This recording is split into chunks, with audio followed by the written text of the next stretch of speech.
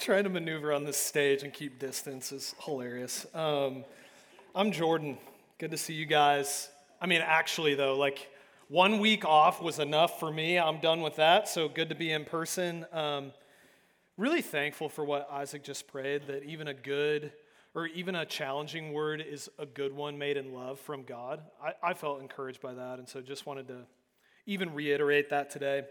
So we're in the Sermon on the Mount, and which is this famous epic sermon from Jesus, the greatest sermon ever preached. And so we're taking time as a church to just slow down and try and unpack everything that he's saying. And he's teaching us about life and all these various topics about what it means to live on this earth. And as soon as you walk out of the door in the morning, or as soon as you look at your phone, you are told a story about what human beings are and what our purpose is as a human being and what the ideal is for us as humans. Okay, and so let me give you a summary of the story that we're all told. Human beings at base level are animals produced by random chance. Therefore, there's no ultimate plan or goal for our lives. So the purpose of your life, the end-all be-all of your life, is just to be as happy as you possibly can be, which is accomplished by indulging every desire that you have. Pursue your desires, and then you'll be happy, and that's really all there is to consider. Therefore, any restraints on your life, any morality placed on how you live, on your sexuality, on how you feel or how you think, is wrong. And religious teachings on morality are at best human-crafted fairy tales, and at worst, they're repressive. They're keeping you from being what you should be as a human because they're keeping you from being free. And here's what that story is producing in our culture, and we're all feeling it, is deep confusion on morality and truth, and this emptiness, this shallowness where, guys, it's like when you're a kid and you just ate as much cotton candy as you possibly could, and it was good for like 2 seconds, and then you just got this gut ache because there was no substance.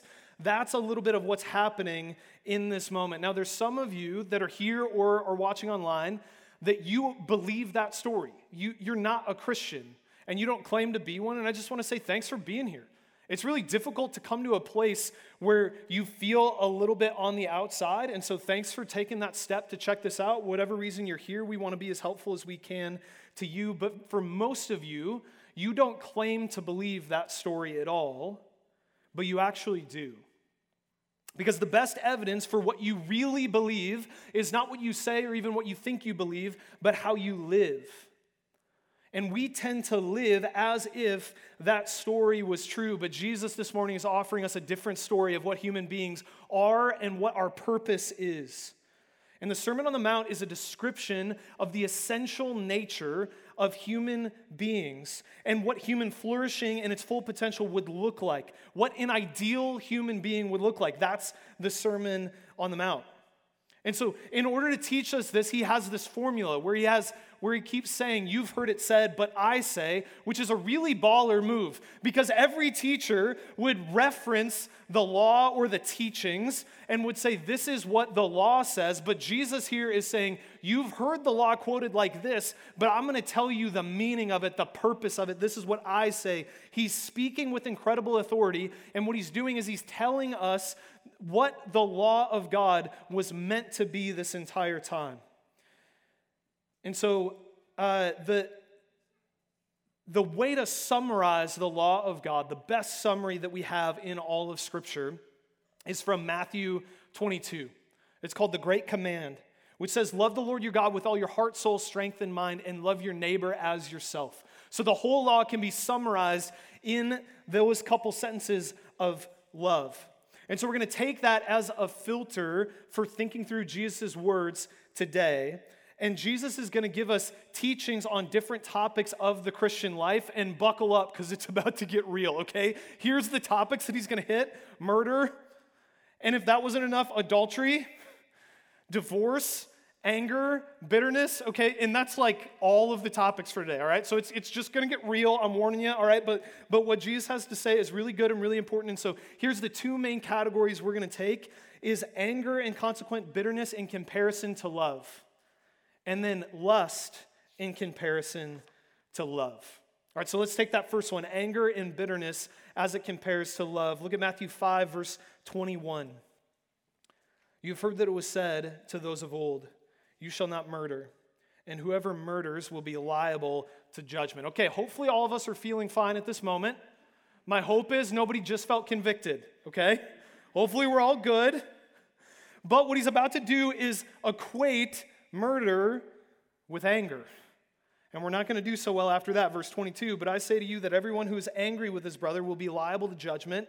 Whoever insults his brother will be liable to the council. And whoever says, you fool, will be liable to the hell of fire.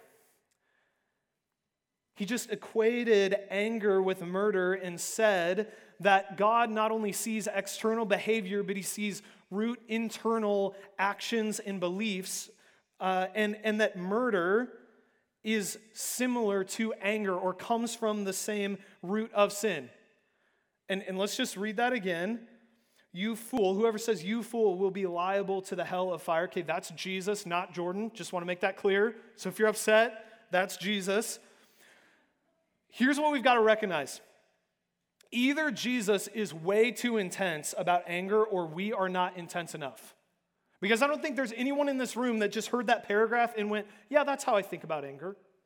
No, that feels odd to us. And so we've got to make a decision here whether we're going to write off Jesus as only speaking in hyperbole, or we're kind of being excessive in his teachings on anger, or we've got to write off our own instincts that say that anger isn't that big of a deal. Because the reality is, as a church, again, I'm hoping there hasn't been a ton of murder, but I can guarantee you there has been a lot of Sermon on the Mount breaking anger.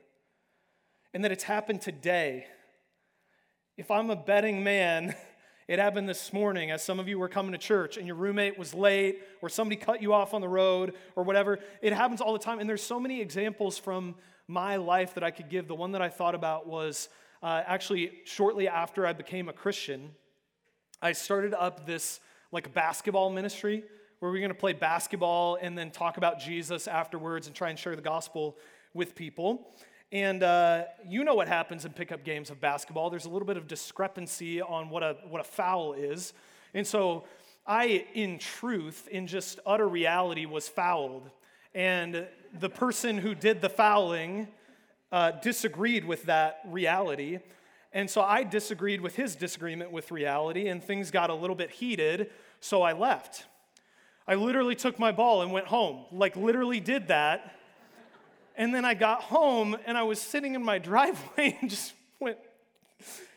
So the whole purpose of that game was for me to tell people about Jesus. And then I just got mad and left. So at that point, you've got to do something with this pile of a human being that you are, because when you're angry, you're completely ridiculous and illogical, and you lose your mind a little bit, and you come back down off of that anger, and you've got to give some explanation for it. And here's what we inevitably do, is we make the classic excuse. Well, that person made me angry. He fouled me. It's his fault. But what Jesus is saying is that no person makes you angry other than you. You make you angry because anger is a condition of the heart, not something that happens circumstantially. And God wants to transform your heart into the type of person who does not get angry and represents him to the world. And he gives us some illustrations. Remember, he's preaching a sermon, so he gives the big idea, and then he gives some illustrations and some applications for our lives. He gives two applications, a church one and a court one. So let's take the church one, verse 23. So if you're offering your gift at the altar and there remember that your brother has something against you, leave your gift there before the altar and go. First be reconciled to your brother, and then come offer your gift at the altar. Look at the urgency here. The modern equivalent of this is if you're in church, so you're here right now, and there's someone that you have bitterness or unresolved conflict with, Jesus is saying you should leave and go talk to that person and get it resolved. That's how big of a deal that is. And he's also unpacking what true worship is. True worship is not primarily about your religious rituals, but about your life. And so if there's something off in your life, that's more important to go get that resolved and then come back to your religious rituals that are important, but the focal point of worship is your life. And what love does, as opposed to anger, is it never holds on to bitterness and always works towards restoration of relationship. Now, here's the common cultural methodology. All of our instincts on bitterness is if that person was in the wrong, then they're on the hook to make it right. But Christianity says, no, I'm on the hook regardless to restore this relationship. In almost every conflict, there's some percentage of both people being right or wrong. And so if you're only 10% wrong, you still own it because you're a Christian. You've been redeemed by Jesus. You don't get to play by those rules anymore because Jesus has offered you forgiveness, and so you offer it willingly to other people as a representation of his character. But your temptation will be to hold on to that grudge and think that if you let that person off the hook, then there will be this injustice, and you can't really let that person off the hook. But when you're a Christian and you listen to the Holy Spirit, here's what happens is the Holy Spirit starts saying, hey, what sin have you committed that I've held you on the hook for? What sin have I held against you? My son went to the cross for you so that you could be forgiven. Therefore, I expect you to forgive in my image. If Jesus will die for us, then we can die to our pride and produce restored relationships. I was reading John 17 this morning where Jesus says that God the Father loves us as much as he loves his son Jesus, and that love should produce a oneness in his church. That we should be unified as the body of Christ to demonstrate God's character to the world. That this should be a countercultural community where things are different in here because we refuse to hold bitterness against one another. So that's bitterness and anger. Next, he's going to talk to us about lust and love as the countercultural thing to do to lust. And in this next section, he's going to speak specifically to men. And so I'm going to do that as well because that's how Jesus contextualized it. So I'm going to do that as well. But it's not because this is an exclusive struggle for men, but because Jesus just in this moment had a specific word to men. But women, would you please continue to listen in because I think you're going to see the value and dignity with which Jesus holds you from his teachings on lust and love. Verse 27. You've heard that it was said, you shall not commit adultery. But I say to you that everyone who looks at a woman with lustful intent has already committed adultery with her in his heart.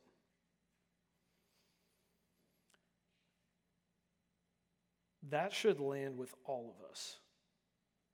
Don't let that be familiar. Let the weight of what Jesus said land. Anyone who looks at a woman with lustful intent has already committed adultery with her in his heart. Here's what Jesus is talking about, the second look. So men, you see a beautiful woman and you're desiring her. That is not sin. That's temptation to sin, but you're on the precipice of sin, and what happens next will reveal what you love most in your heart. Whether you love that sin or whether you love Jesus' path for your life. And that second look is what Jesus is talking about, the adultery of the heart. And here's what that look does, is it reduces the woman who you're looking at to an object to be used and then discarded for your pleasure instead of a person made in the image of God to be known and loved. And look at how Jesus talks about this. He doesn't say that second look is like adultery. He says that look in your heart is adultery. So in other words, the physical act of adultery, we tend to think of that as the sin. When you commit that physical act, that's the issue. But Jesus is saying, no, the issue goes further back than that. You've already committed it in your heart, even before you've committed that action, because Jesus sees your mind, your motivations, your feelings, and he wants all of it. And that sin resides there deep in the core of who you are and what you want and what you desire.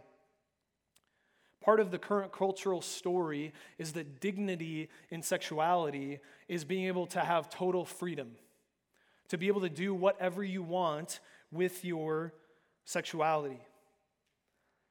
We've started to remove morality from sexuality because we think that's the dignifying thing to do for human beings. But what that inevitably does is reduces human beings down to animalistic instincts that they are pursuing instead of image bearers of God who can make distinctions between what's good and right and wrong. Because there's a beautiful picture of sexuality in the Bible about the uniting of two souls together in marriage, this spiritual mystery that happens that was a gift from God, but we take it out of his hands and we put it into our own definition of what's right and wrong. But that's not dignity. That's actually reducing the person that you're lusting after and reducing yourself. You're tearing at the image of God in them and the image of God in you. So Jesus gives us application again, verse 29. If your right eye causes you to sin, tear it out and throw it away. For it is better that you lose one of your members than that your whole body be thrown into hell.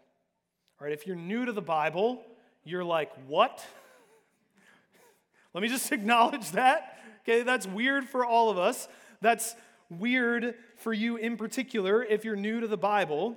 But what I mean by weird is actually that we're off in that Jesus is saying something really beautiful and really significant if we're willing to lean in and hear him instead of rejecting him outright because it tends to rub us the wrong way. What Jesus is saying here is not self-mutilation. He's saying give all of yourself in pursuit of something good, in something worthwhile for your life. Purity.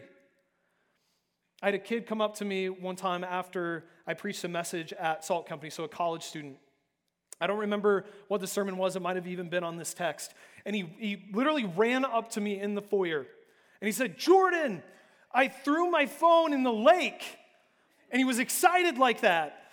And I was like, what? And he said, I threw my phone in the lake. I was like, dude, you got to help me here. What? Like, why? Why are you excited? Like, I've got a lot of questions.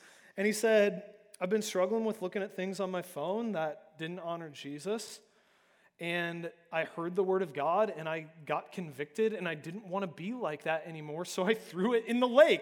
And he was really excited. And here's what I was thinking is like, man, there was other options. Like we could have gotten you a dumb phone. Like we could have put some software on that thing. How are you going to call people? I don't really get this. But that's not what I did. I just gave him a hug because he was so genuinely excited because here's what he understood is the life that Jesus was laying out for him, the life of purity, was a better life than the one that he was pursuing in his sin. That sin had robbed him of some of the goodness of what Jesus wanted for his life, and he was just excited to take a radical step of obedience to do whatever it took to live in the kingdom of God.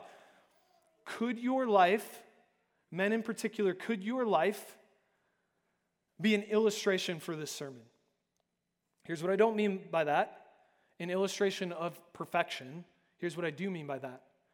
An illustration of radical attempts to live life for Jesus at any cost because it's worth it to know him and to love him. Are there stories like that from your life? And if there aren't, are you willing to start having those stories in your life now? And again, don't miss this. Look back. This is what he says. For it is better that you lose one of your members than your whole body should be thrown into hell. We miss the better part because we're nervous about the hell part. And I'm not saying we shouldn't be. That's a weighty thing from Jesus. But I want you to catch the better. Jesus is not giving this, hey, you should go do this just because you should, even though a better life could be lived out here. He's saying, I've got a better life for you that I want to invite you along with me on. When PJ Fleck became the coach of the Minnesota Gophers, I guarantee you that he walked into that locker room and gave a real peppy speech because that's what the dude does. And there was probably a lot of analogies about rowboats that I still don't completely understand. And he gave this speech, and he was probably predicting the season that they had last year, where he was casting this vision for them of we're going to go 11-2, and we're going to compete for Big Ten titles. We're going to almost compete for Big Ten titles, and we're going to win big-time bowl games. And that moment in that locker room, I guarantee you, was not controversial because everyone in that room wanted that goal. And so heads were nodding along. But here's where it probably got controversial, is when PJ started to lay out what it would take to get there. The culture that would have to change, The discipline that would have to be put in place, the early morning and late night training sessions, the film study, all of the work. And I guarantee you in that locker room, there were some people that were in for that it was worth it to them, and there were some people who weren't in. Here's what's not controversial about the teachings of Jesus to a Christian is this idea that you should pursue purity, that you should treat people in your life with dignity and respect as image bearers of God. We all agree with that, or if you don't want that, then you likely aren't a Christian. You don't have the same desires that Jesus had. But those of us that know Jesus, we have those desires. That's not the controversial part. The controversial part is what it will take to get there. And that's some of what Jesus is doing here. Is Christianity always fun? No. Is it always worth it? Absolutely. What steps will you take? Okay. Following Jesus is not just about not lusting, but it's about putting on love. So we just talked about lust, but let's talk about what committed love would look like. And to do that, we're going to talk about Jesus' teaching on divorce, which I know is weird, but hopefully you'll follow me. Verse 31. It was also said, whoever divorces his wife, let him give her a certificate of divorce. But I say to you that everyone who divorces his wife, except on the ground of sexual immorality, makes her commit adultery, and whoever marries a divorced woman commits adultery. So Jesus here is interpreting Deuteronomy 24, which is the primary Old Testament teaching on divorce. We don't have time to completely unpack that. If you want to study it a little bit more, you can go read it. But here's the basics of what's happening in Deuteronomy 24 is it was giving essentially civil law on how divorces should be handled and the messiness that comes from divorce and remarriage, how that should be handled in the community. And one of the things that Deuteronomy 24 talks about is this certificate of divorce. And here was the purpose of a certificate of divorce is to prevent the oppression of women. So in that culture, what was just true is if you were not married, it would be really difficult for you as a woman to be able to create your own livelihood. I'm not saying that was right. I'm just saying that was that culture in that moment. And so divorce was absolutely awful in particular. It's awful for everyone involved, but in particular for women in that moment. And what would happen is if someone would want to remarry a woman who had been divorced, if there wasn't a divorce certificate, that man probably would not remarry that woman out of fear that her former husband would kind of come and try and say, no, this is my wife, you can't marry her. And so there was these certificates of divorce that were written as a way of preventing that from happening from a woman, from taking that livelihood from her. And so that's some of the context that's happening here. Now, right before Jesus' day, there was this debate between these rabbis about divorce law from Deuteronomy 24. And one of the primary interpretations that people liked the most because it was most convenient for them was that you can divorce your wife for any reason as long as you write a divorce certificate. It wasn't understanding the heart of the law. It was just taking the letter of the law and manipulating it to do whatever they wanted. And so it was even taught that if your wife burned your food, that you could get mad and divorce her as long as you wrote her a certificate, which obviously is not God's heart for marriage. But that was the common teaching. And so Jesus walks into that scenario and he gives us this teaching on divorce. Now, it's not a comprehensive teaching on divorce. That's for another time. But let me just acknowledge that likely everyone in this room has been touched by divorce. Whether you've walked through it personally, whether you've had family members that have walked through it. And then it's an incredibly difficult topic. Divorce is awful. And God hates divorce, largely because of the detriment that it causes to all of our lives and the people involved. But at the same time, God heals the broken. He redeems people who have been through incredibly difficult things in their life. Divorce is not the unforgivable sin. God offers grace and healing. And we can't unpack all of that now, but want you to know if you've been impacted by this, we want to walk through that with you as a church. So reach out to our staff. You can find contact information on our website. Talk to us after the service. We want to walk through it with you. But here's what Jesus is doing. What he isn't doing is giving a comprehensive teaching on divorce. In all of the scenarios that you can or can't get divorced, here's what he is doing, is he's saying your responsibility is not just to write your wife a slip, a certificate, it's to love her. What Jesus is saying about divorce is also connected to what he just said about lust.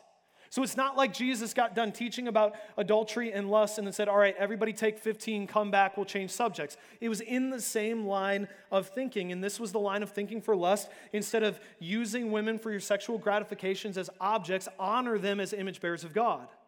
Same line of thought. Instead of using your wife as an object for your gratification and dismissing her when she no longer makes you happy, love her as an image bearer of God.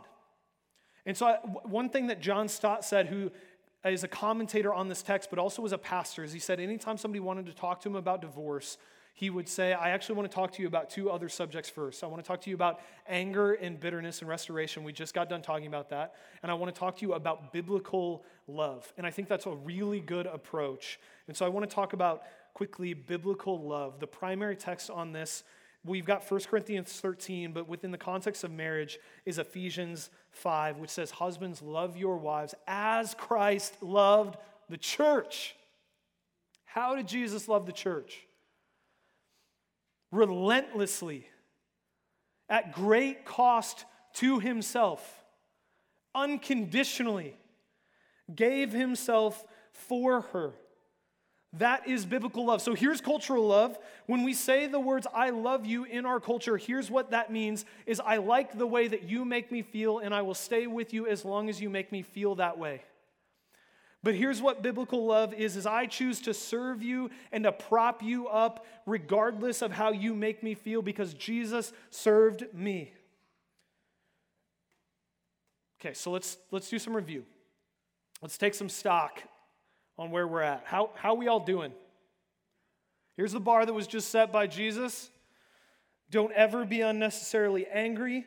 Always love your spouse and anyone in your life the way that Jesus loved you. Don't hold any bitterness towards anyone. We just feeling good? Just ready to go? Dismissed? No. None of us are doing well at this point. And here is the utter mastery of the Sermon on the Mount. This is the incredible thing about what Jesus is doing, is he absolutely is saying live like this, but at the same time he knows that you can't live like this. And he's setting the bar so high to make you realize how much of a deep need that you have. So you're not doing the same thing that the Pharisees did, is turning God's law into these kind of quantifiable rules that you can go out there and follow because you can do that without God. That's just morality. That's not Christianity. Christianity is dependence on God to do for you what you can't do for yourself. And Jesus is exposing that in this ideal that he's putting up about the human being. And so here's what you could do with this sermon. Is you can live in this self-denial and try to go apply it and just apply your willpower and leave here and go try to live the Sermon on the Mount, or you could cycle down in shame, or you can let the sermon break you. And you can find God willing to heal you in that moment. You can let the sermon cause recognition of your need for someone to fill the gap. We talked about this a little bit last week. I want to talk about that idea again of Jesus laying out the ideal human being. There is this large gap between the ideal human being that Jesus is telling you to be and who you actually are, and you cannot fill that gap. And the beauty about Jesus is he was the ideal human being. He never experienced what it was like to look at the Sermon on the Mount and go, I can't do that, or I haven't lived like that, or I regret that. Because he fulfilled it perfectly. He lived the ideal, and so he can fill the gap. And in him, in his love, and by his Spirit, he can start to live out the Sermon on the Mount in us. And here's what he's teaching us is not just what the ideal human being would be, but what the ideal world would be. The world that all of us want, are craving, and never finding here, that's what Jesus is describing. And one of the best ways you can figure out how good something is, how good a moral ideal is if you just ran that scenario out. If everyone actually lived according to the Sermon on the Mount, what type of world would this be? Well, here's what the world would be like, is no one would ever assume the worst of someone else. They would always assume the best. There'd be no broken families or broken homes. We would never use each other, but always serve and bless each other. And we'd be outworking each other to bless each other, and so all of us would be blessed. Never degraded to anything lower than the dignity of an image bearer of God, but always honored and respected. Honoring and respecting yourself and honoring and respecting everyone in your life. Nobody would ever fear to go outside at night because there would be no danger, because every person you would meet would only want your good.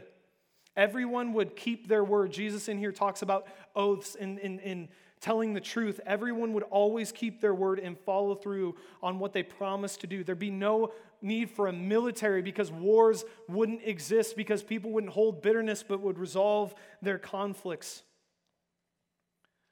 Here's what's so amazing. That world exists. It's just not fully here yet. That place is called heaven, and you are going to live there.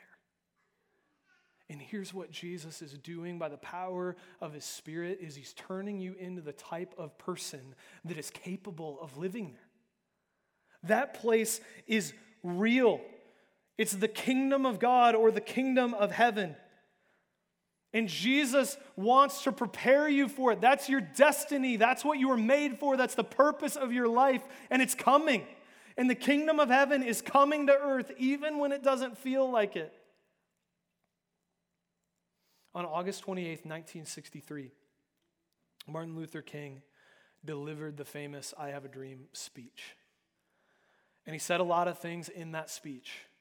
But the thing that is most memorable is when he started talking about the dream of what America could be.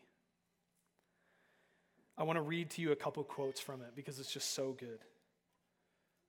Here's what he said. I have a dream that one day even the state of Mississippi, a state sweltering with the heat of injustice, sweltering with the heat of oppression, will be transformed into an oasis of freedom and justice. How good is that line? An oasis of freedom and justice. I have a dream that one day every valley shall be exalted and every hill and mountain shall be made low. The rough places will be made plain and the crooked places will be made straight. And the glory of the Lord shall be revealed and all flesh shall see it together. That's a quote from Isaiah 40 about the coming of the kingdom of God. When the glory of God rains down from heaven and earth starts to become heaven. Martin Luther King's dream for America and for the world was the kingdom of God. And he started calling out for that ideal. Because something about talking about the ideal of what a place should be starts to bring it into reality. And there had to have been pain for most of the people or all the people in that audience, because here's what they knew is this place was not that yet. And this place still is not that yet. It's not the dream yet. But by calling out for what it should be, the ideal, it starts to bring reality into that ideal. And that's what Jesus is doing on the Sermon on the Mount. He's calling out the ideal of humanity, and not only calling you to that, but pointing to himself, that he lived that ideal life in your place so that now in him you can start to live it. Yes, imperfectly now, but perfectly in the future. In Jesus Christ, the dream becomes real. The kingdom of God is the dream, and it's coming. And there's little pieces of it here and now, and it's coming in full as we wait for Jesus to return. And so now there's a new story on our lives. We're not just animals created by random chance, but we're image bearers of God, created to know, love, and worship him and live in his kingdom. But we fell, and we know in our souls that there's a discrepancy between who we are and who we should be in the world that we were made for, in the world that we're living in. And we've been waiting and longing for something or someone to come, and Jesus came as the king of this kingdom, as the ideal expression of humanity, and he is the hope that we've been waiting for. And so now in him, he's restoring the image of God, the dignity of who we are as human beings, where one day we will live in the fullest expression of who we were created to be in his presence forever. We will live in the fullness of joy forever in him, and the Sermon on the Mount will become a reality in us by his grace. That's the story over your life, and that story is coming true now. Let's pray.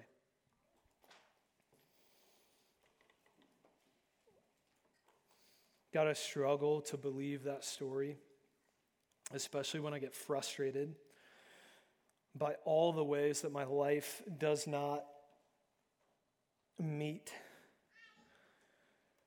the description of the Sermon on the Mount of what I should be. Thank you, Jesus, for being everything that I'm not. Thank you for not giving up on me. Thank you for not giving up on us as a church. We are a really imperfect example of what the kingdom of God is like. But thank you for not leaving us, Jesus. Thank you for loving this church more than any of us love it. And thank you for starting to transform us into your image. We believe, God, that you're doing that. We believe that all of your promises are yes and amen, even when it doesn't feel like that's true. God, we believe. Help our unbelief. And let us live differently, Jesus. Not because we've got to earn your kingdom or because we ever could follow the law perfectly, but because we love you and we just want to be like you. And so help us to live like you, to live out your kingdom in this world so that people would be attracted to who you are as King. And Jesus, we pray that your kingdom would come, that your will would be done on earth as it is in heaven. Make this place more like it is in heaven. And we believe, Jesus, that heaven exists. And it doesn't feel like that, but we believe. Help us by your Spirit to hold on to that hope, to not give up on what's true and what's real in you. Thank you, Jesus, that you're everything that we're not. We trust you. We love you.